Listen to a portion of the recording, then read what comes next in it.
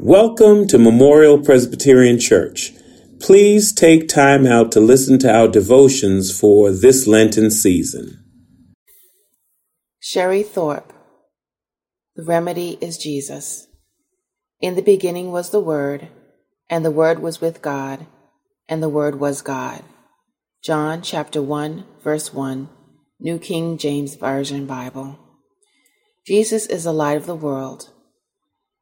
John 8:12, and he is the Word that is a lamp to our feet, as according to Psalms 119, 105, guiding us in the path and purpose for our lives. He is the Son of God who makes a way where there seems there is none. Matthew 7, 7-8. When we think Jesus is not near to us, the Word of God tells us Jesus has always been there from the beginning, and he is the remedy for our lives. Our Lord Jesus is our answer for everything. Jesus was a remedy for the woman at the well. He was a remedy for those that were blind. He was a remedy for the woman with the issue of blood. He was a remedy to feed the 5,000 who were hungry. He was a remedy for those who were lost and needed to be found. Whether we are looking for a remedy for our marriage, our finances, or an illness we are dealing with, Jesus is the remedy. Whatever we are facing, Jesus is the one that is near to listen and will never leave us to ourselves, as according to Hebrews 13:5.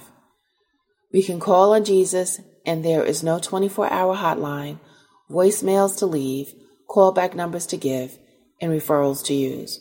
All we need to give is our heart, sharing it all with Jesus. Let us pray. Dear Lord, you are everything, and when someone is looking for someone to help, before we reach for anything or call someone on the phone, we can say a prayer, read your precious word, and get ready knowing in our hearts you have heard. And we are answering the call, and are answering the call because you are Jesus, Lord of our life and our remedy.